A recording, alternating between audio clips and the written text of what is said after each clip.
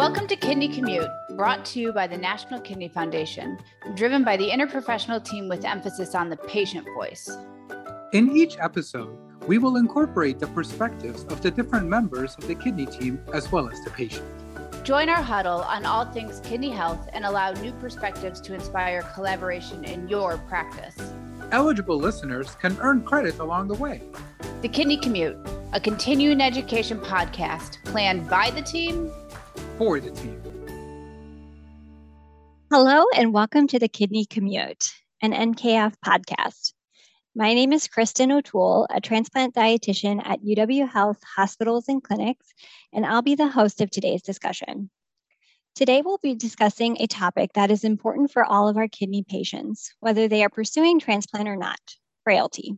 Operationalizing and identifying frailty has become a topic of research in the last few years and can have significant implications on quality of life and for those pursuing transplant candidacy, and transplant outcomes.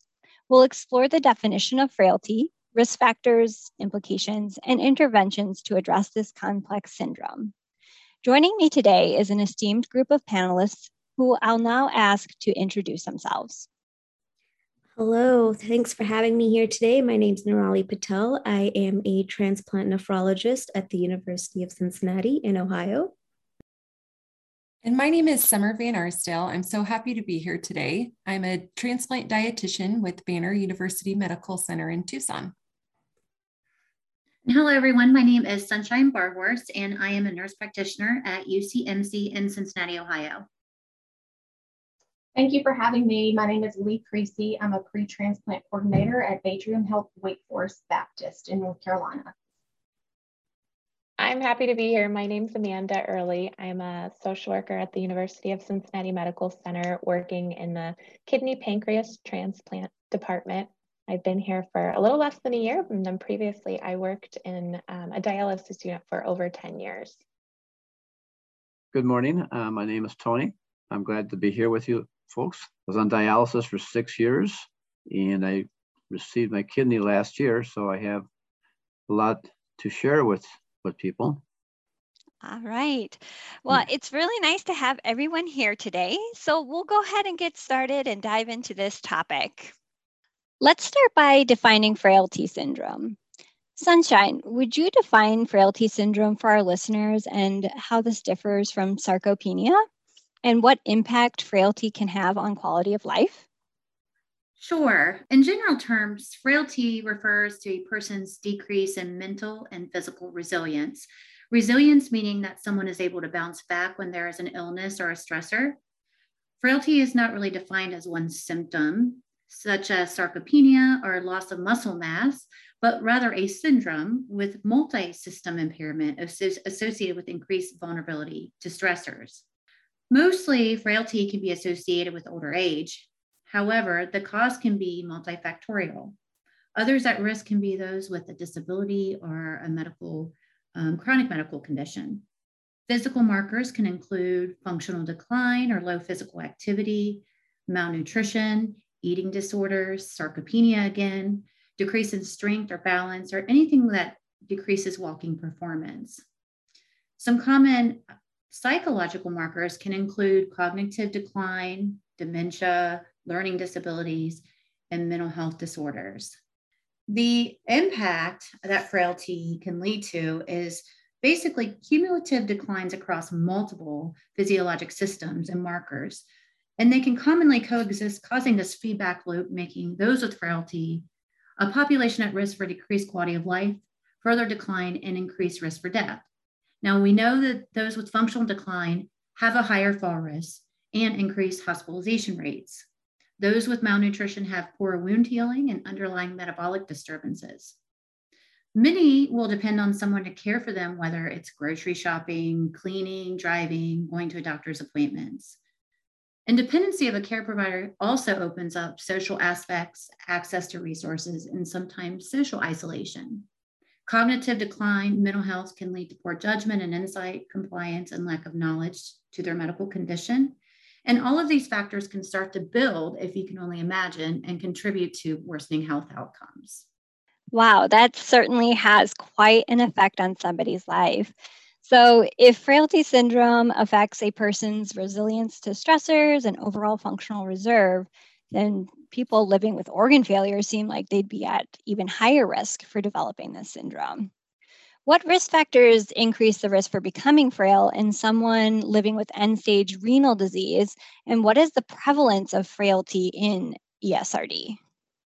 I can take that. So like Sunshine has mentioned and what you kind of pose in this question, frailty is the state of decreased physiological reserve and diminished ability to recover from physiological stressors. So there are many factors here, major ones being age and comorbidity, such as other diseases.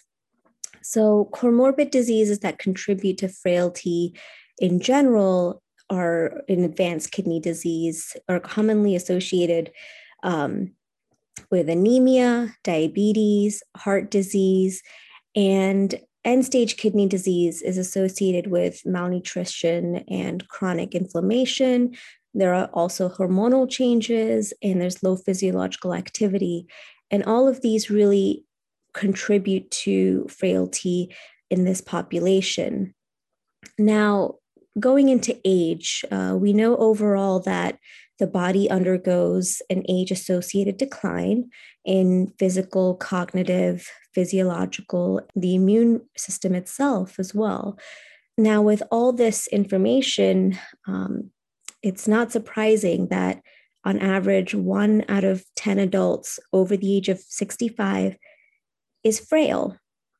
And in our patients with end-stage kidney disease, frailty is even more prevalent, with studies, some of them even suggesting up to 45, as high as 70% of those who are dialysis dependent. So it's a very high prevalence rate in the patients that we see with end-stage kidney disease.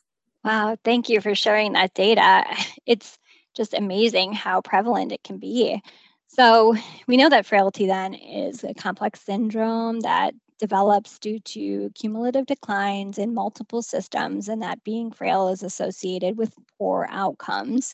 So how is this syndrome measured? There are over 61 frailty scales that have been created to this date, and some may be familiar with some that we use for kidney disease. A 6-minute walk test is one, the Freed frailty phenotype, the short physical performance battery is one, the Groningen frailty scale, and the clinical frailty scale, to name a few. The Freed frailty phenotype and the Groningen frailty indicators are two that have actually been validated in the kidney transplant population. Now, there was a frailty work group that was created and published in 2020. It was an AST initiative to build consensus related to a specific frailty measurement in the care of solid organ transplant.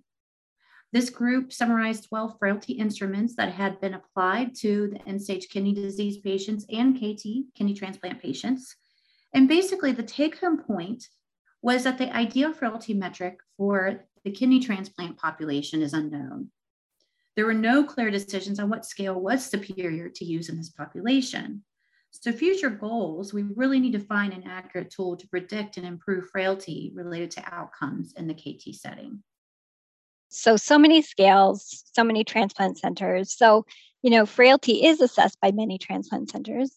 So I'd like if anybody or all of you can share at your current centers, what tools do you use to measure frailty, and which team member on the transplant team evaluates frailty? Here at Banner University Medical Center, the dietitian started the initiative to start assessing frailty in our transplant candidates. So here we use the Freed frailty phenotype, as mentioned earlier by Sunshine, as well as the short physical performance battery. Our dietitians have been assessing this since 2018, and we've been mostly using the Freed frailty phenotype. We've noticed that some of its components are more subjective, asking the patient how, on a scale, last 7 days, how exhausted they are.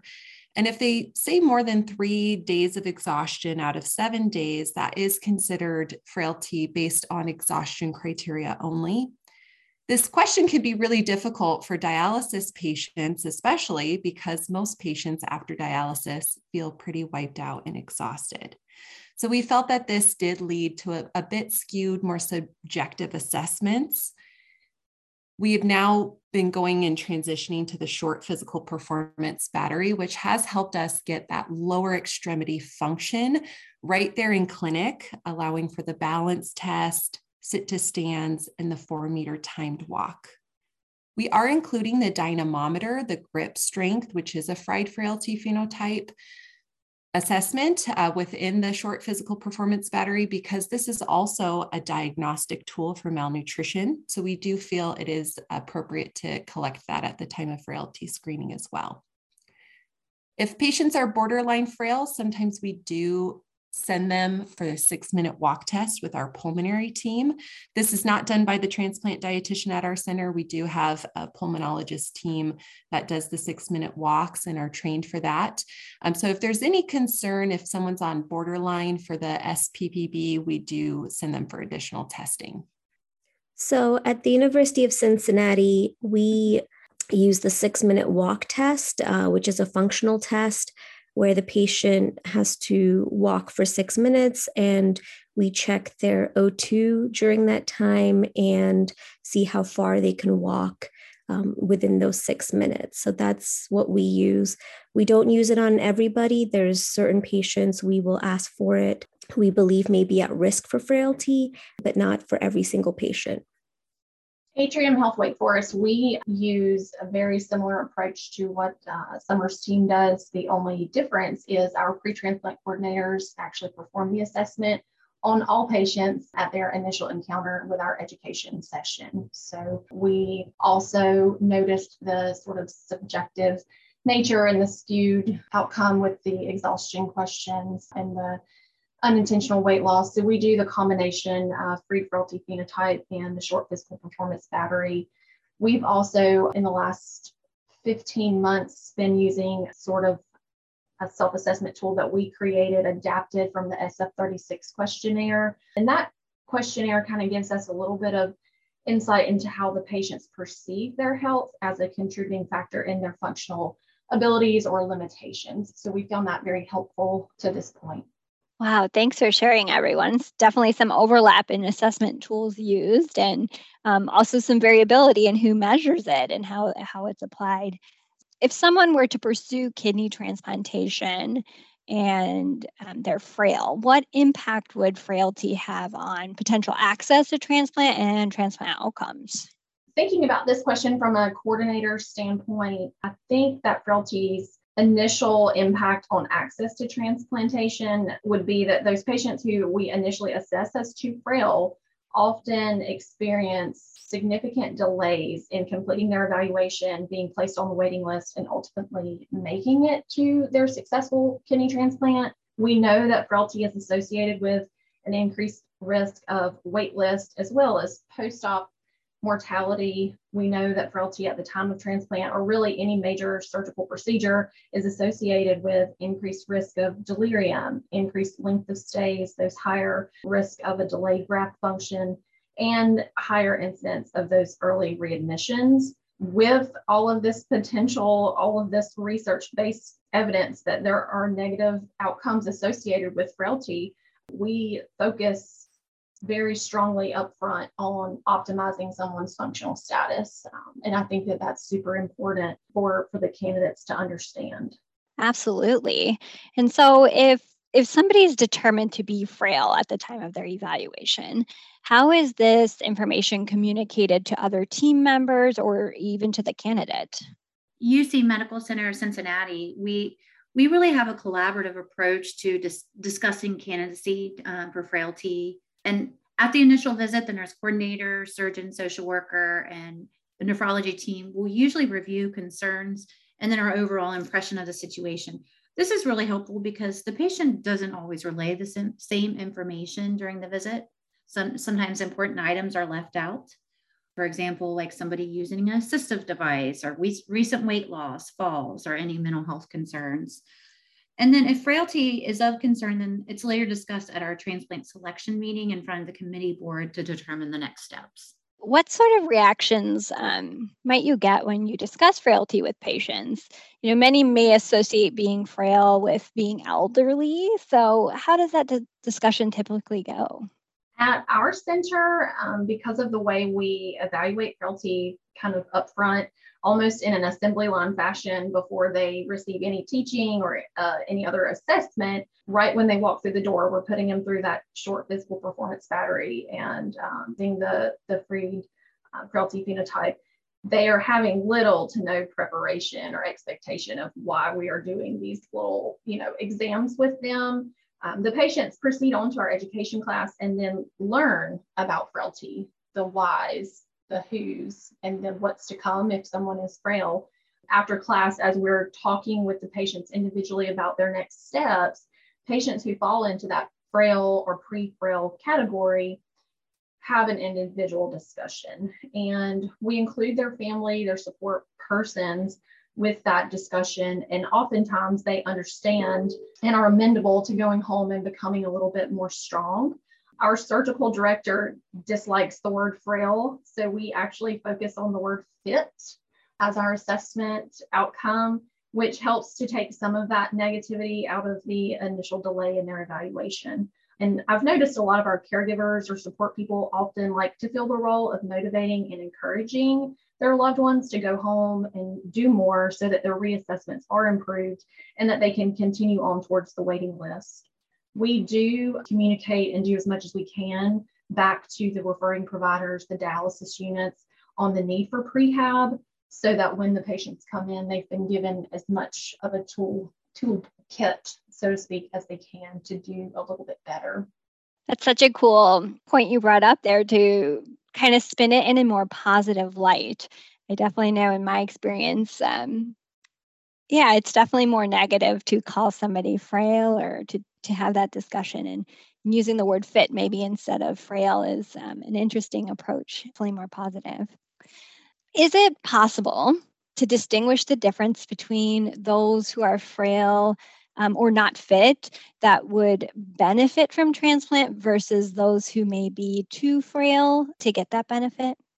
As I mentioned before, there's a really high prevalence of frailty in those with end-stage kidney disease. So we really have to ask ourselves which frail patients with end-stage kidney disease can benefit from transplant over chronic dialysis.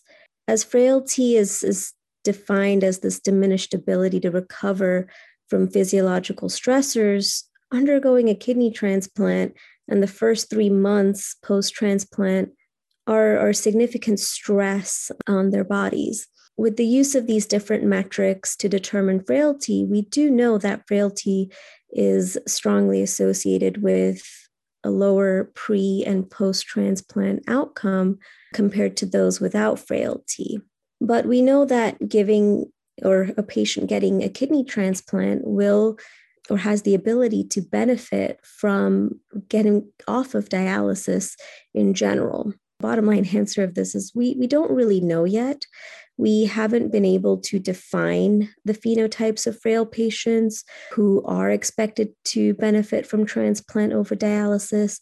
We don't have strong trials to show the improved outcomes with interventions, such as prehabilitation, which is working on physical function before the transplant, and even rehabilitation, which is working on their physical function after transplant. So once we have better studies or information from that standpoint, maybe then we can start determining a little bit better. And I think that's why we all do things differently all around the country. Thank you for sharing that. It's so interesting to think about that, and maybe that we just need to know more, have more information to help guide our practice. And so now we'll kind of transition to focusing more on what to do about frailty and how we can intervene. So Tony, from the patient perspective, could you share your story regarding how kidney failure affected your physical function or your energy, and how your physical function and conditioning were kind of assessed and evaluated during your transplant evaluation? My energy levels definitely dropped during dialysis. I was in dialysis from 10 o'clock in the morning till 3:30 in the afternoon, Monday, Wednesday, and Friday. after dialysis, didn't even have the strength to pick up a spoon or fork to eat. You're just so wiped out. So that was one of the takeaways from that. I went to physical therapy, and prior to the kidney transplant, to get conditioned for it. Clearly, I went. If I had dialysis Monday, Wednesday, Friday, I'd work out very hard Tuesday, Thursday, Saturday, and Sundays. And it's good I did the conditioning and did that for about a good 3 months prior to the surgery. It was helpful for the recovery because once you get the kidney, you're down a little bit. And so I encourage people to continue exercising, eat right, watch the fluids, and don't eat garbage food. If anything is processed, don't even look at it. Yeah. So was physical therapy something that your transplant team recommended? And how did you get into physical therapy? Yeah, good question. Yes, they recommended it. I'm glad they did. It was a good call on their part. Physical therapists, they knew their stuff. They knew what buttons to push. Yeah, but they helped me along, and I started out weak, and I got stronger as I went along. I joke because my therapist was a tiny little skinny woman, and boy, could she work the heck out of you. So she was like, that was my joke with her. But she did a good job, and the endurance was one thing. The strength, it all had to be built up. If I did not go through that and went through the transplant, I think my recovery time would have been much harder. Thanks for sharing that. And so during your transplant evaluation, do you remember what tools they used to assess your strength? Was there any kind of particular assessment that they did for you that you recall? I believe they had like a squeeze device. You squeeze I don't know what the name of it was, but it measured how many pounds you could squeeze, measured my pace, how my gait was, and how far I could walk. As far as tools go, I don't think they use anything other than that hand grip thing. Yeah, it sounds like, well, being your transplant dietitian, we did do those things. So you have a great memory. And they're actually part of a tool we call the Frailty phenotype. So measuring your hand grip strength, your gait speed, your exhaustion. So you did, say you were exhausted on those dialysis days. You mentioned not even having the strength to sometimes pick up a spoon, you're just completely wiped out. That tool also measures your weight changes and then how you're doing with day-to-day, like activities of daily living, brushing your teeth, dressing, showering, being able to prepare meals and things like that. So yeah, that was the tool used to assess it. So you remember a lot of that. And based on that, that's where the team made a recommendation on your physical therapy, which you went through and you got stronger. Could you talk a little bit to changes in nutrition from, transplant evaluation up until transplant surgery? How did you work with, your dialysis dietitian, or were there any protein supplements that, were recommended for you? Yeah, you dietitians were golden to me. I mean, you guys are the best.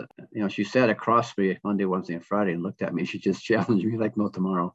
Proteins, I got wherever I could. Tuna, anything lean, nothing greasy, nothing fried. If I did not reach my goal, I would supplement that with protein powder or protein shakes. My goal was to reach 100 grams of protein a day. I believe the rule of thumb is 1/2 a gram of protein per pound.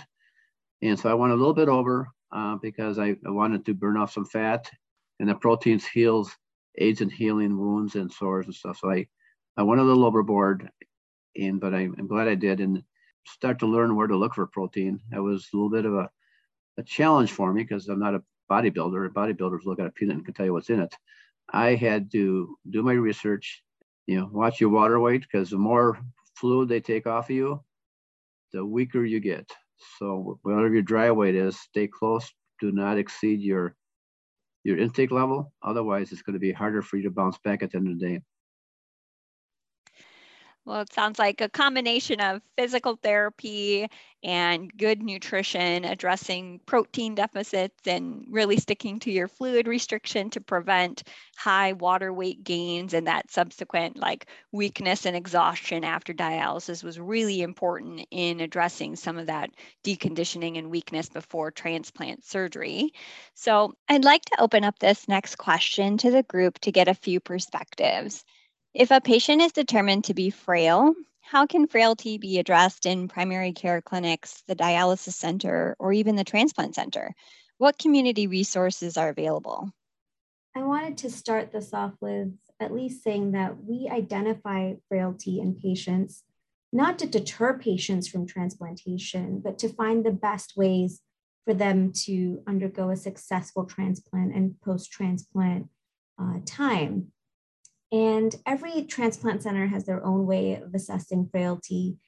And from that point, how to address the concerns, whether it is primarily nutrition, physical strength, or managing comorbid conditions better, that's where everyone kind of also does their own thing. So as a nephrologist, we communicate with the primary nephrologist, and we engage with the dialysis unit to see how we can get the patient to be at their fittest possible in order to be transplanted successfully. So we have that discussion with their general nephrologist.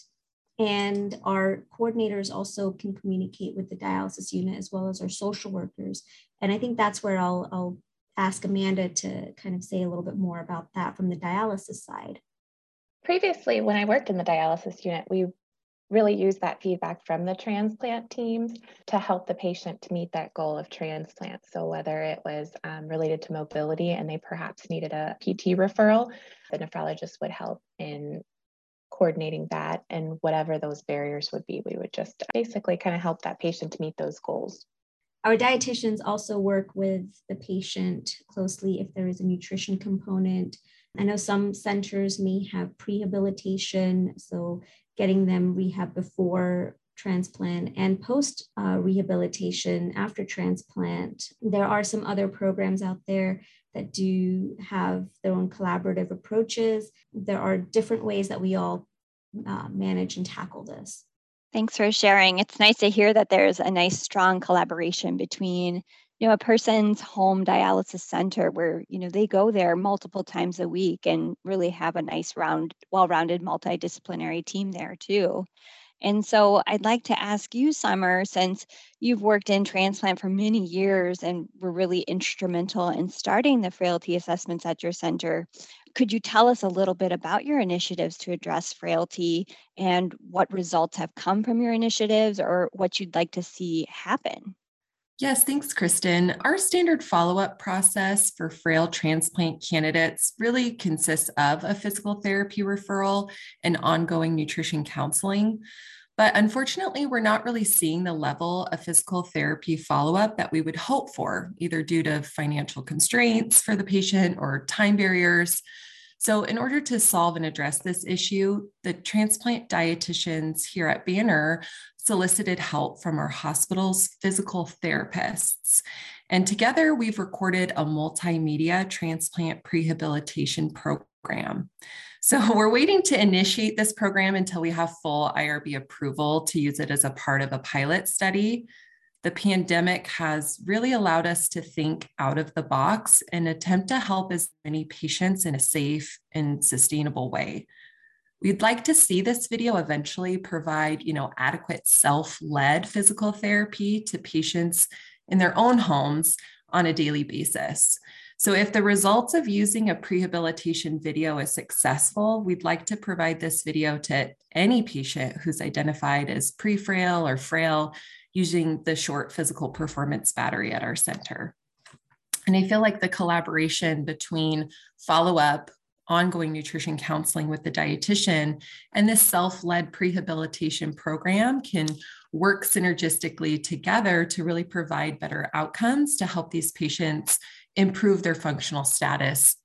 That's such a cool, innovative way of approaching physical therapy. I know in my experience, oftentimes patients even have a hard time getting into physical therapy. They're waiting months because they're so busy. So having a video that somebody could just do at home, how easy and how approachable. So very cool. I hope to learn more later about how that initiative goes, and hopefully we can use it across multiple centers. It sounds like a lot of factors go into addressing frailty, whether it's addressing nutrition, their physical function through physical therapy, perhaps other consults to address comorbid conditions. So, how long can it take to improve frailty? I always approach the improvement of frailty as, Dr. Patel mentioned earlier, being just fit for transplant. And I remind patients that frailty and malnutrition is like running a marathon. You don't sign up for a marathon today and run it tomorrow. You sign up today for a marathon in 6 to 8 months from now because you have to train for it. So this is not a sprint, it's a marathon. It takes a lot of daily ongoing work, lots of encouragement, and just making sure that you don't have goals that are not achievable in certain timeframes.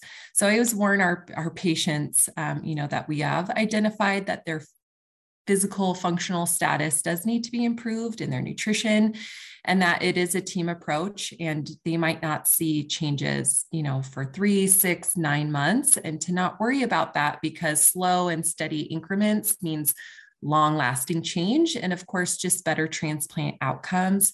So we really set the stage for this is a long-term issue that can be fixed through time, through perseverance, and just trying to keep them motivated and excited to work towards that goal.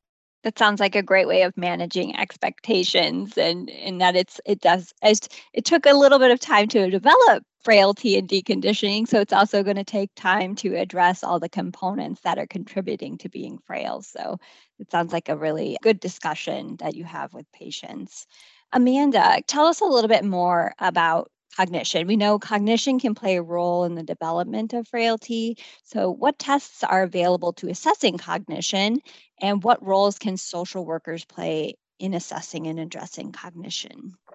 We complete a full psychosocial assessment on the day of the multidisciplinary clinic visit with the patient.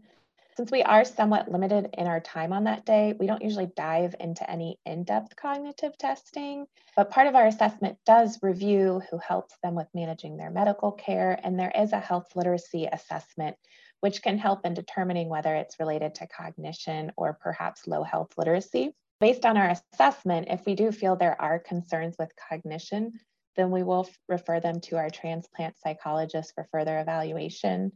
Now, our transplant psychologist completes a psychological evaluation that does include cognitive testing, including the MOCA. After the transplant psychologist completes her evaluation, we'll work together to determine how to best address these cognitive barriers, which can vary on each patient. So it may be decided that the patient will need additional support from caregivers after transplant for a longer period of time than usual, or the patient may even be referred for a full neurocognitive testing. Now, if the patient is needing additional support, we can help to explore available services or community resources.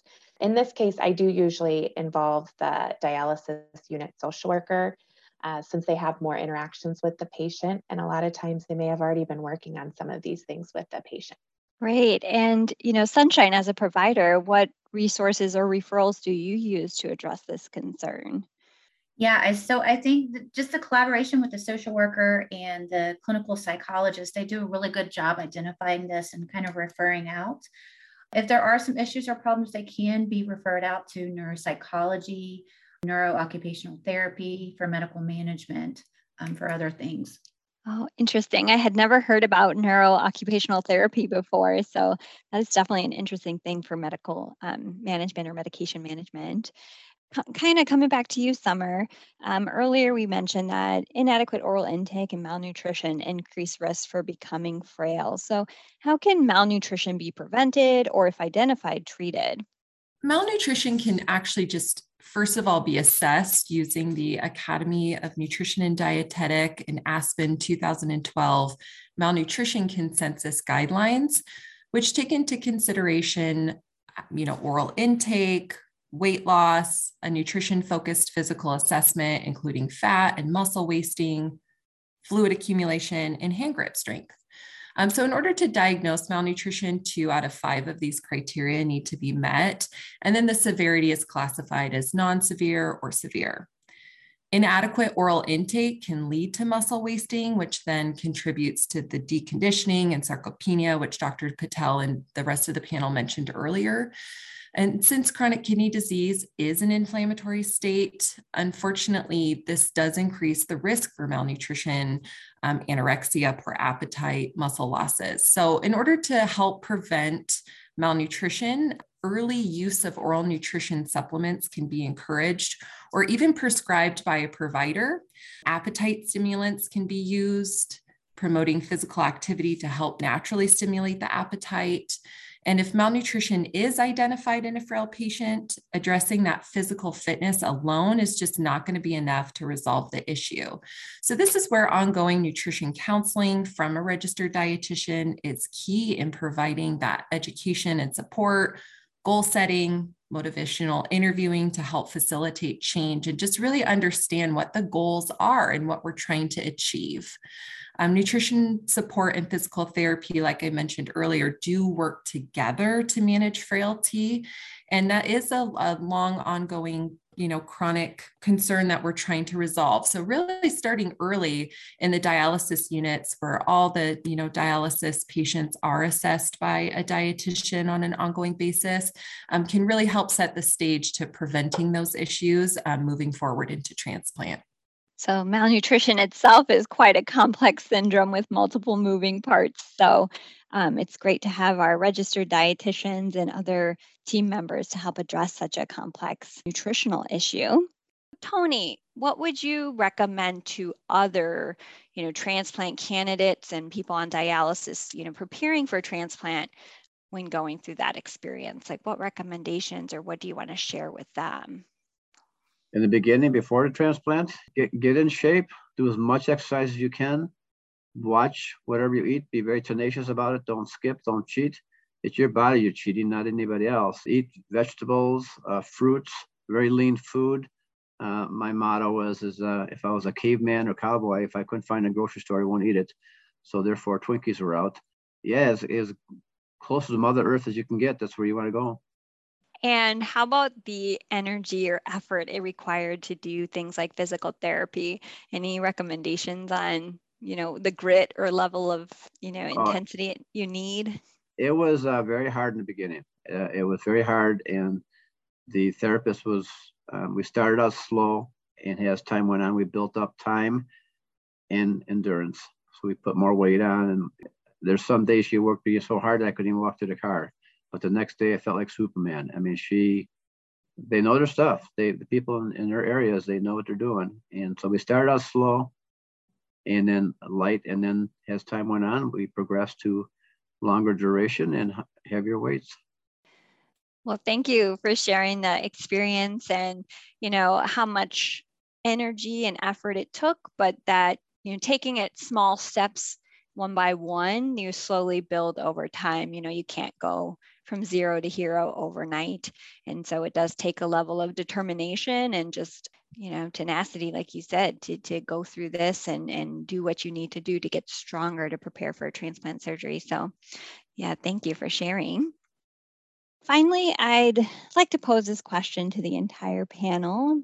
From your respective disciplines perspective, what are the most important aspects to know about frailty syndrome, how to prevent and treat it, or are there actions we could take as an interprofessional team to address it better? So I feel as a social worker, I think it's important that we assess that frailty isn't secondary to a mental health diagnosis or a psychosocial barrier such as depression, food insecurity, maybe inability to care for themselves at home, or even having minimal support at home.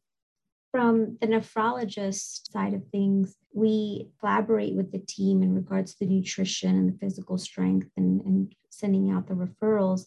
But for us, also communicating with the primary nephrologist and managing the comorbid conditions, making sure their diabetes, their blood pressure, their cardiac disease, their peripheral vascular disease. There's a lot of other medical conditions that feed into their frailty. So our job is to make sure that those are all under control and they're on the right therapeutics for all of that. And from a nutrition standpoint, I think one of the things I don't want anybody to forget is that frailty can come at any age and at any size. And one of the things that can be really, difficult with some of maybe the bias that, healthcare professions have, or just trained thoughts about BMI and age. I just want to make sure that everybody remembers malnutrition can come at any size. And sometimes we have screening criteria in transplant that only has a dietitian see the patient if they're 65 or older, or their BMI is below 20 or above 30.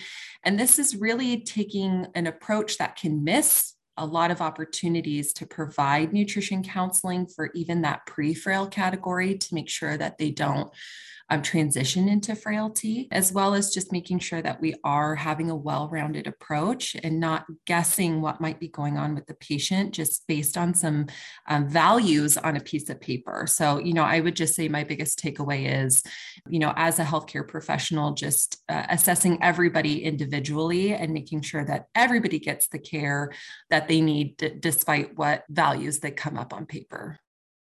And I'll just say, when it comes to frailty, I think we need to build a process that works for each program's initiative. Meaning, first, we really need to identify it by screening for it. It should have, a subjective and objective information to identify that. And then second, we need to build the resources to treat and improve outcomes and frailty. And then last, the entire team really needs to be in agreement that this is an important aspect of their evaluation for transplant.